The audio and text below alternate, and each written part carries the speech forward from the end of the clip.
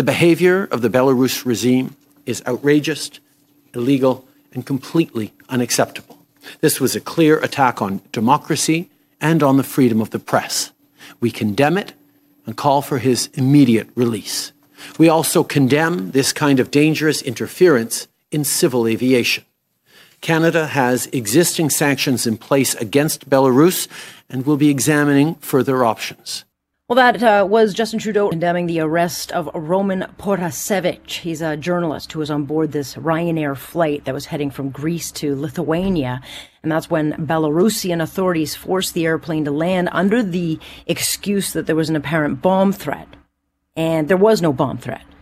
And then when the flight landed, this is an Irish airline, the journalist was taken off the plane, arrested, and then jailed in what the European Union and other world leaders are calling an act of terror, and in what sets a very, very dangerous precedent when it comes to international journalists and the global threat that this poses to global democracies, where you've got these authoritarian regimes silencing dissenting voices. And it's not a one-off. This is starting to happen more and more. Why? Well, because they get away with it.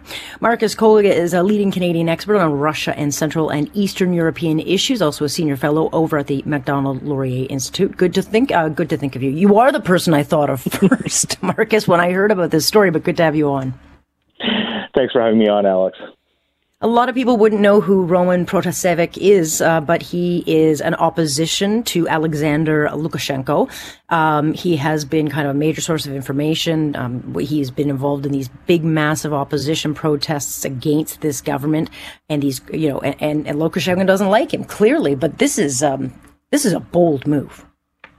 Yeah, in a country where almost all independent media have been jailed or have been forced into exile, Roman Protasevich provided an essential service last year when massive pro-democracy protests broke out in Belarus after Lukashenko stole yet another election. He's Belarus's totalitarian president who's been in power for 27 years now.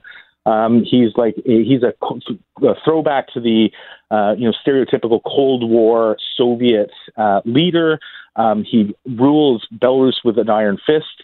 And so when the protests started happening back in August, all independent media was silenced. And Roman Protasevich developed this platform called Nexta, which really allowed Belarusians with their cell phones who are taking videos of repressions and human rights abuses to send them into a central place, and he published them on Nexta.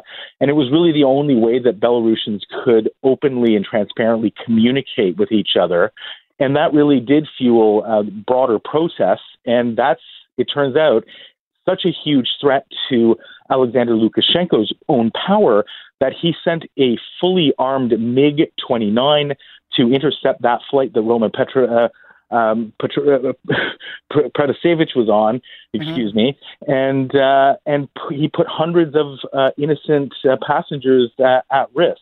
So that's the sort of influence that Roman Protasevich had, and now he's been, as you said, imprisoned, and it seems tortured in a Belarusian prison.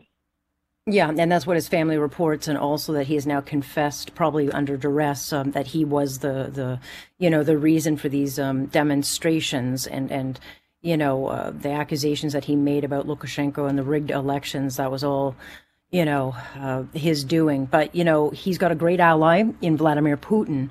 And, when you get away with this once, then these kind of authoritarian guards do it again. I mean, I think probably the best example of that would be Jamal Khashoggi, where Saudi Arabia wanted him quieted, and they certainly found a way to do that. But there have been, and I was surprised to read this, there have been 608 cases where you've got these opposition members being arrested or killed. And so when people say, like, why should we care about this? It's like a world away. Well, it's a big deal because it's a direct threat to our democracies. And I think that's why you're seeing European Union leaders. You've seen the American president, and you also saw Mr. Trudeau come out today promising punishment in the form likely of sanctions. Well, yeah, and we need to start doing a bit more than sanctions. further to your point, I mean, this is the export of terror. That's what these regimes are doing. That's the business that they're in. It's what's being termed nowadays as transnational repression. And yeah, sure, I think most Canadians will look and go, oh, Belarus, that's so far away. How does that impact us? Well, the fact is that that same sort of terror is being exported to the West. We have Vladimir Putin engaging in all sorts of transnational assassinations or attempted assassinations of his critics. Earlier today in an interview, I brought up the fact that just over a year ago, I wrote a piece that was critical of Vladimir Putin's version of World War II history. Right. 2 days afterwards, Komsomolskaya Pravda, which is Russia's largest tabloid, wrote a smear piece about me. And 2 weeks after that, a radical pro-Kremlin nationalist sent me death threats that York Region Police had to investigate. And they're still monitoring those threats against me. So bringing it back to what happened in Belarus, the precedent, as you mentioned, that this could potentially set is terrifying.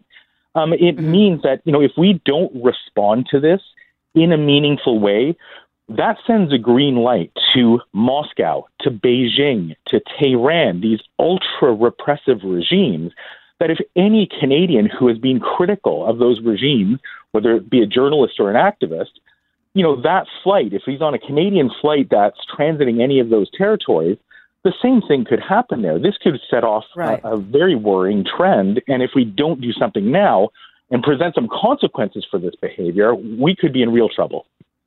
Well, not to mention it has to break every international airline rule. I mean, you can't just call in bomb threats and have planes brought down to the ground if there's no actual threat. I mean, and if they get away with it, Belarus, then you could see the Chinese government saying, hey, this is a nifty little tool. We got lots of people in this country who are critical of the Chinese government. Then you've set a precedent as to tactics that can be used and there won't be a punishment. And so where does this go, do you think, in the international airline? I mean, it has to have sent that into chaos because you've got a fake threat being called in and an Irish airline that complied and now a journalist thrown in jail.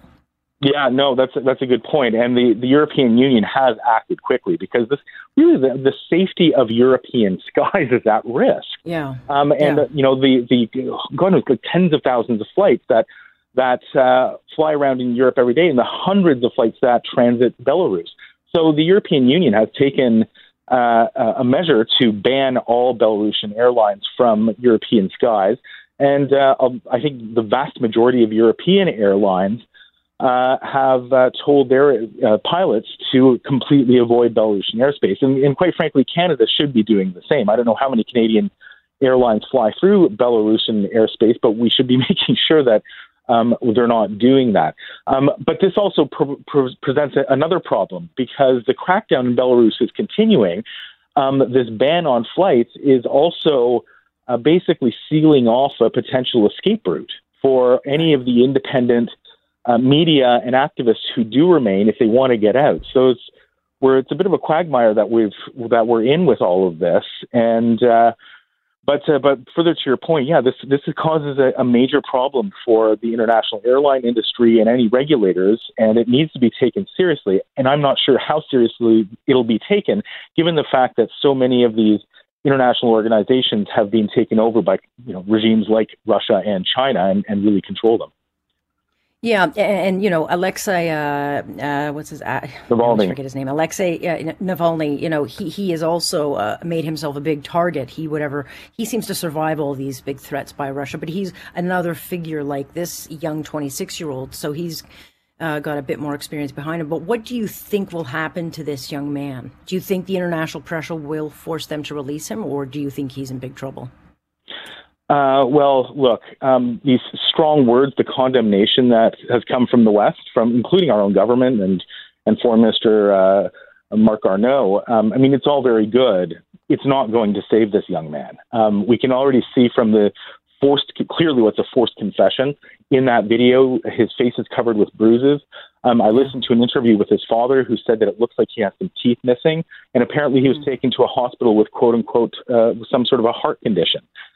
This is, an old Soviet tactic. I'm really concerned that this young man could die within the next few weeks, perhaps months, maybe sooner. He